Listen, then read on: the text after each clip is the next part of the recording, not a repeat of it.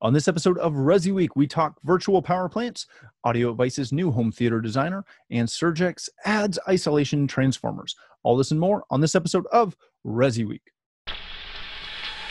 The network for the AV industry. What are you listening to? This is AV. This is AV Nation. This is AV Nation. This is ResiWeek, episode 239, SUPs, UPs, and MDUs. Support for AV Nation is brought to you by Peerless AV, driving technology through innovation. Welcome to this week's episode of ResiWeek, your weekly roundup of all the latest news and stories for the residential AV industry. I'm your host, Matt D. Scott for avnation.tv, and this week we are pleased to be joined by two of my good friends. First, we have my sister, Heather Sidorowicz. She is the president of Southtown AV in Buffalo. How you doing, Heather? I am doing just peachy keen. Matthew, how are you? I'm doing pretty well. Did you recover from the kayaking and the stand-up paddleboarding and all the other fun things you were doing last week? I did. We work hard, play hard. Finger Lakes, right? Like outside the Adirondacks. Okay, yeah. Beautiful, beautiful country up there. Hmm. Then on the other side of the East Coast, way down at the bottom, we have Seth Johnson. He is the software development manager from Blackwire Design. How are you, sir? Doing well. How are you? Great. I don't know if you were on a SUP earlier last week. I was not supping. No supping. I've seen people do that, and I've tried it once. It did not work. It's harder than it looks. It is. It's You fall off. the core. Yeah. Like I try to do it up here. When we go to a cottage that we go to on one of the Great Lakes, and it's fine if you're out like super early in the morning or super late at night. But if you go out like middle of the day when there's waves. Yeah, we were on a reservoir too, so it was flat. Nice and flat, yeah. Yeah, if there's waves, it's not bad once you get out, but trying to get out and I can surf, but I can't sup. It's a terrible thing. All right, enough about supping. Let's talk about a very interesting MDU thing to continue with the three-letter subjects. This comes to us from CE Pro. There is a $130 million project that is bringing Sonnen energy to 3,000 MDU homes. The Wasatch, I think, Energy Group and Sonnen are partnering to outfit some California apartments with their virtual power plant and intelligent battery energy storage solutions. If you don't know a lot about Sonnen, they obviously create battery power systems for your home that you can put into either supplement your existing power to be backup generation, to harness solar and all other kinds of fun energy efficient things. But one of the cool features that, in my opinion, doesn't get talked about enough is the virtual power plant side of things. What that means is if you have a community with Sonnen power in there, all of those homes can kind of work together, and their battery systems will talk to each other to create really a power plant. And they can use solar to generate that, put that into all those batteries within all the homes, and distribute it out among that community of homes as well. It's really, really cool, cutting edge stuff, and is doing a lot, especially in this case out in California, where power can be a problem, we'll say. Heather, I want to start with you on this. We have been pitched by Sonnen and other battery power companies that the home technology professional is the person who can manage this and make these systems really effective. It's not the solar company. It's not necessarily even the energy company, but it's the HTPs who can automate this and deal with load shedding and all the fun things that go into that. Is this something that most HTPs have the bandwidth to really even look into or leverage at all? Or is it too big of a nut to crack? I think it depends on the company, right? So what are the magic powers of the people within your company, and where do you want to go?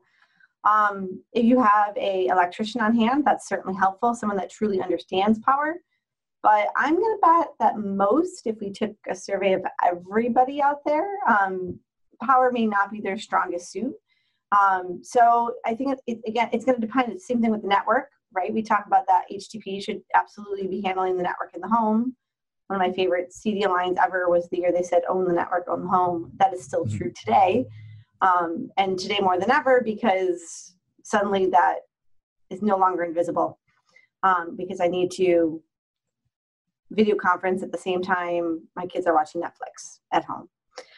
So it's certainly a play. I'm a big believer in diverse portfolio. So if you have a portfolio right now that you feel isn't super diverse and you have an area of where that's needed, jump. Very good. Seth, this is a topic that I love, but I hate all at the same time. Don't laugh, Heather. I am enamored with the concept of battery backup for home. Where I live, not honestly dissimilar from Heather, we have surface power lines. We deal with all 4 seasons, including we got, hurricane holdover winds yesterday that took down a bunch of trees, and knocked out a bunch of power. We deal with ice, we deal with snow, we deal with all kinds of fun things that take down the grid. I love this concept of, putting solar on my roof and having a battery in the house that recharges and provides me with some peace of mind, if you will. My company has worked with Sonnen before. We've pitched the product multiple times. We have not been able to sell it. People love the idea. They don't really want to invest into it. It's an expensive gamut to jump into that, no matter which vendor you use.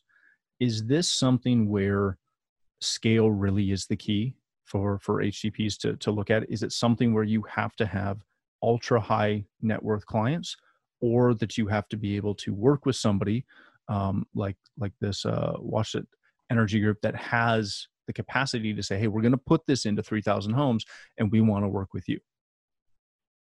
Yeah, I think that everything that I've seen about solar and these renewable energies, or that scaling, is a huge price factor. It comes down to being huge for the price of the product at the end. So I think if I brought Sonnen 3,000 residential units, they would probably have a different approach to that game than if I was just selling into 1 or 2 homes at a time, for one-offs.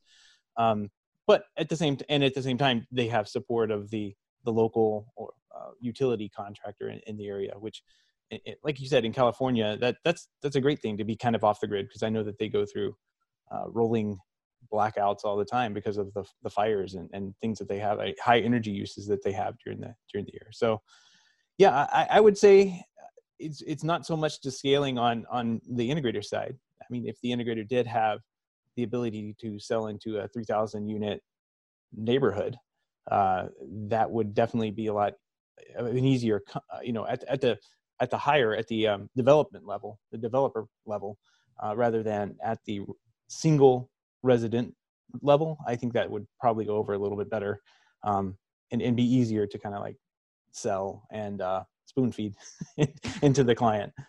Very good. Very good. I like it. All right, let's move on to our next story of the day. This comes to us from Residential Systems.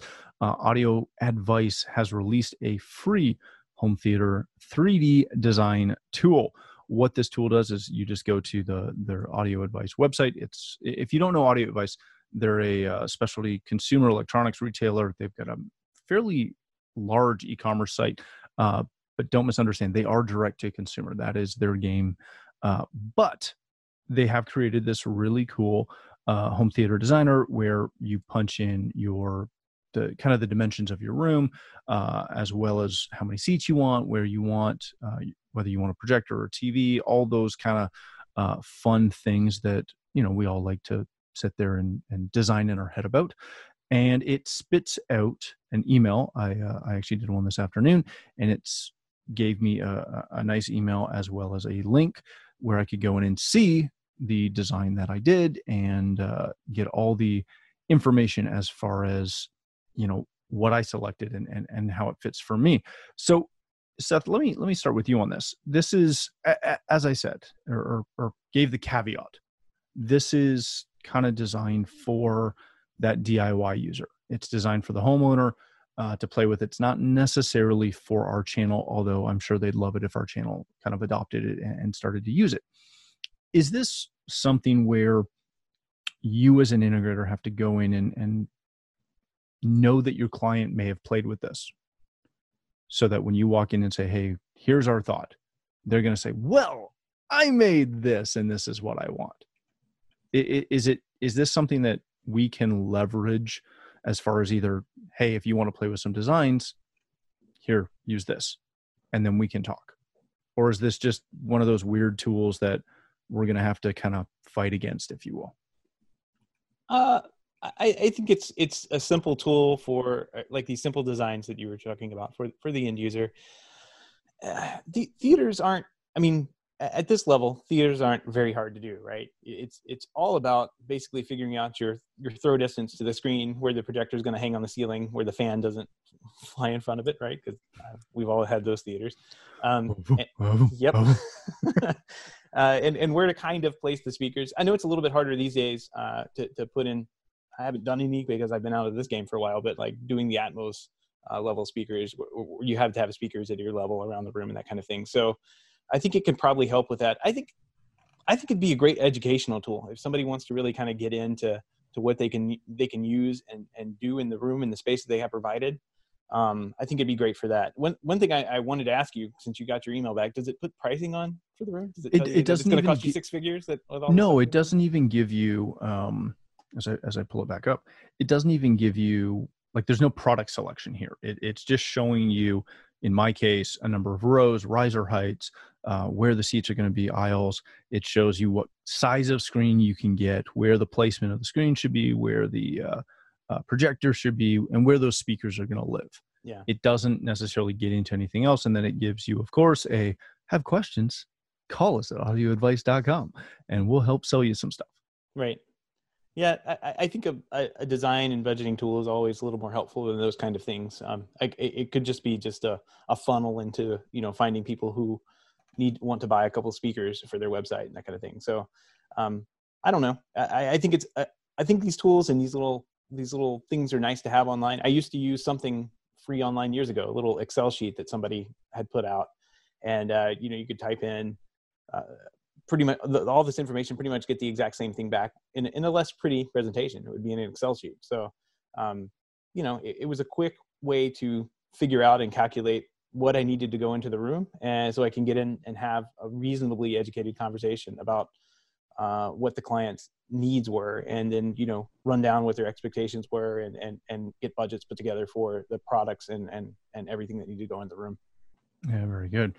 Heather, Seth brings up a really good point, actually a couple of good points. And since he did that, I'll actually give him credit for it.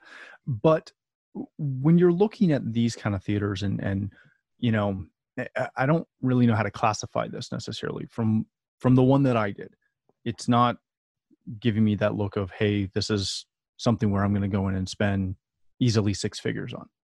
This kind of hits me as that, hey, I've got 20,000 to 50, 60,000 to spend on a room, and I want to put some stuff together. Is this something where you're going to look at it and go, okay, this kind of gets me started, or this gets the client started, but if we actually want to do some real engineering, if you will, we're either going to send it to our home theater design team, whether that's in-house or third party, or we're going to jump into something like CD Designer, which, again, I ran through this really quickly, but these are two different animals. The Audio Advice Home Theater Designer and the Cinema Designer from Cedia, they're completely different.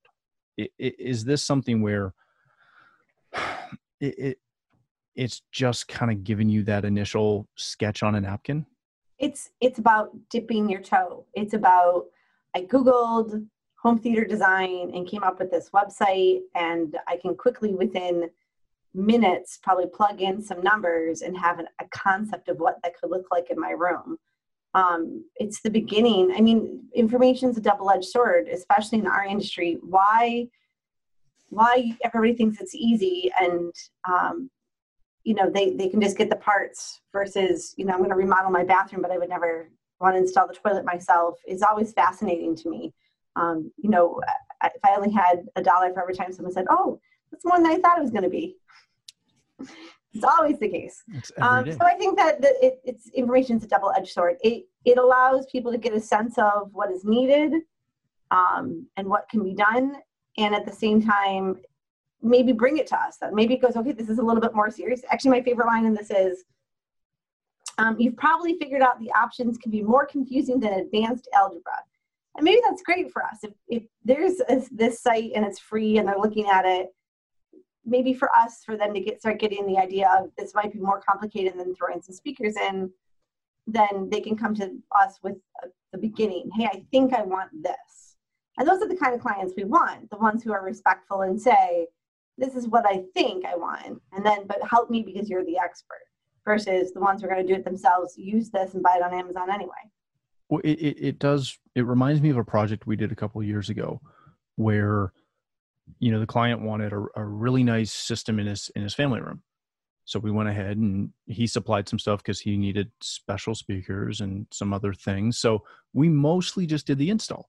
Went in, got it all installed. We're doing the walkthrough to finalize some stuff just before everything gets hooked up. And the client, who was a smart guy, looks at me and he goes, well, those speakers aren't where they're supposed to be. They're rear in ceilings. I'm like, they're where we told you they were going to be. Right. But I was looking at this DTS spec and it says it should be here. And I had to walk them through and go, okay, so what's above this part right here?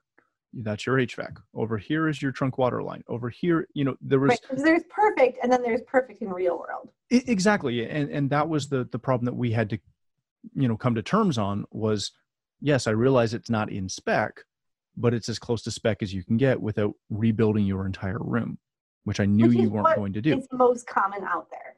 Yeah. Right. So if you look at every theater across America, most are, you have to have some concessions and do it the greatest you can. And the ones that don't take concessions often either give up aesthetics. So things don't look good in the room, or they're going to give up some audio. They might have not a perfect audio room, but in middle America, what I see is that these are multi-purpose rooms most often. Yes, there are absolutely still clients out there who are building dedicated rooms, and you would not use this for a dedicated room. But, if I have something more multi-purpose, this might be a good place to start for the end user. Well, heck, I've talked to a bunch of, dedicated theater room builders who won't use CD Designer because it's not good enough for whatever they're putting in. And I talked to so many people in the CD line while waiting for a demo that would tell me they only do $1 million theaters. It's amazing how many of them are out there. Mm-hmm. You would have thought it was a small great. number. I'll take everybody else. But when you walk around, everyone tells you they're doing it, which is interesting. Mm-hmm. Maybe it's theaters in $1 million home. Maybe that's what they mean. Easier. I'm going to get hate mail for this. This is great. All right. And please do send it directly to me. I would happily respond to you on that. You will. Challenge. Matt Scott challenge.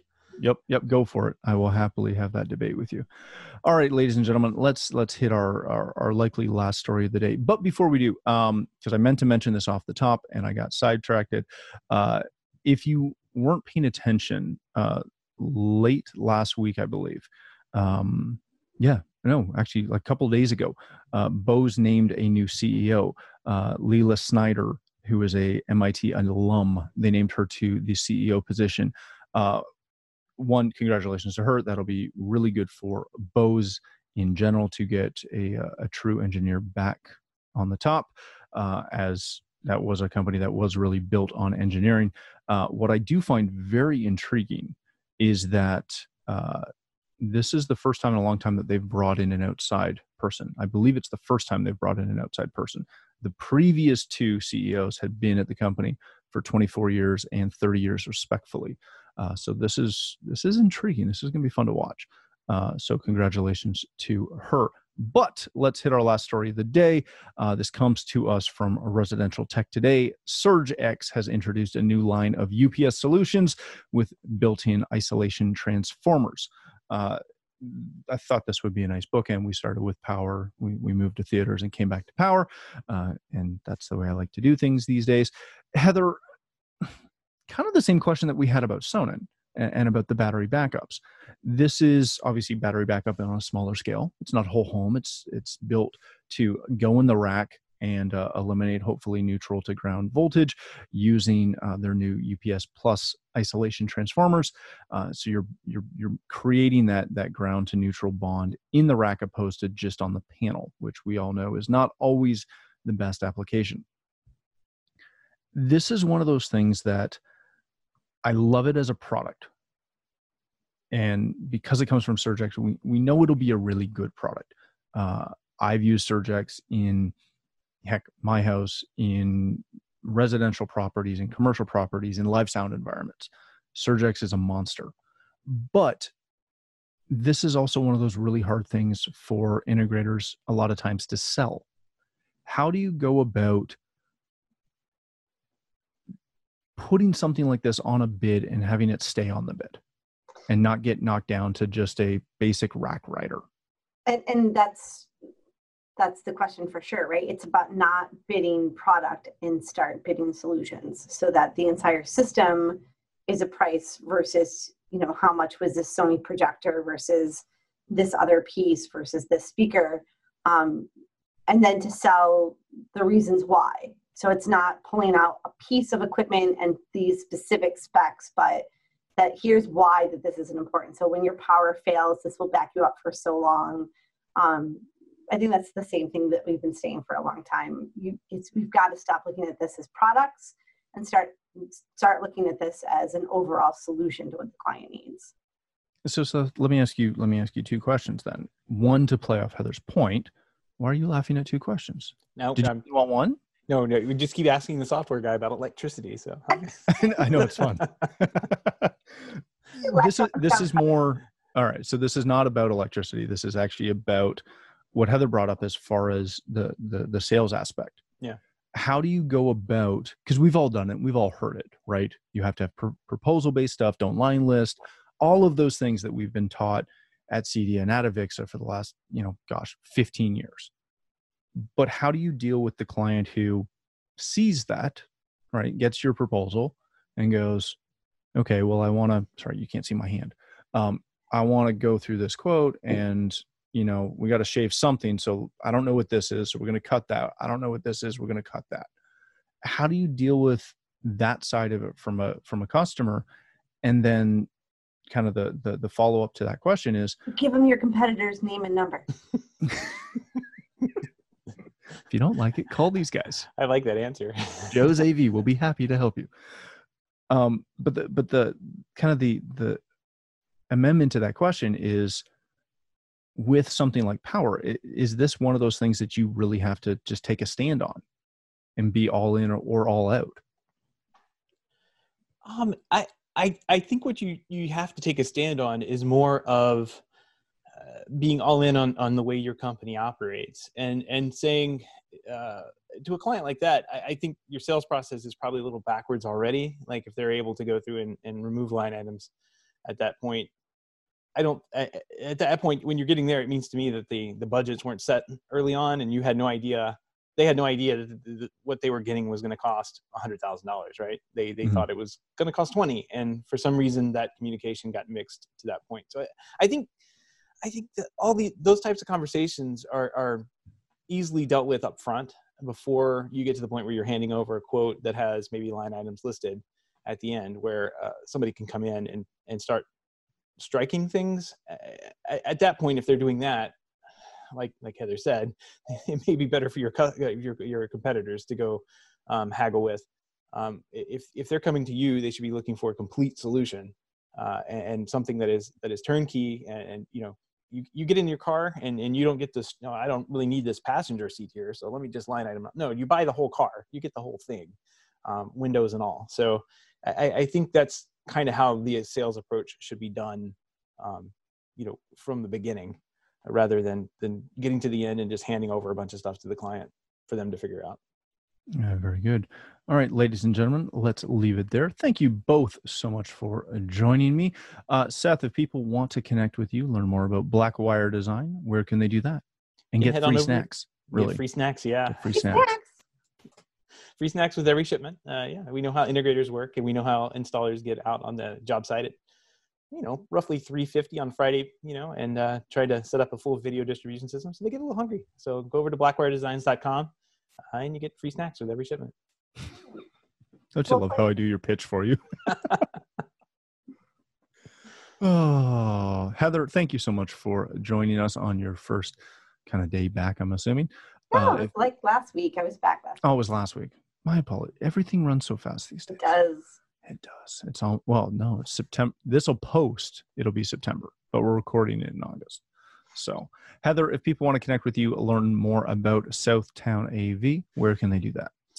My meanderings and just brain thoughts are over on Twitter. I am tech, TECH_chi, as in a balance between life and technology, and a little bit more serious over on LinkedIn. You can find me by the company name, Southtown Audio Video, or by my name.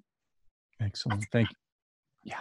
Thank you so much, both of you, for joining us for a great conversation. If you'd like to connect with me and send me hate mail about your $1 Million Theaters, you can do that at Matt D. Scott on Twitter and most other social platforms. But more importantly, please visit avnation.tv, where you'll find this show as well as a wide variety of other shows with all the verticals that we cover. When you visit the website, please take a moment to check out our supporters. We are extremely thankful for their support and ask that you check them out as well. Thanks again for watching. That's all the time we have for this episode of ResiWeek.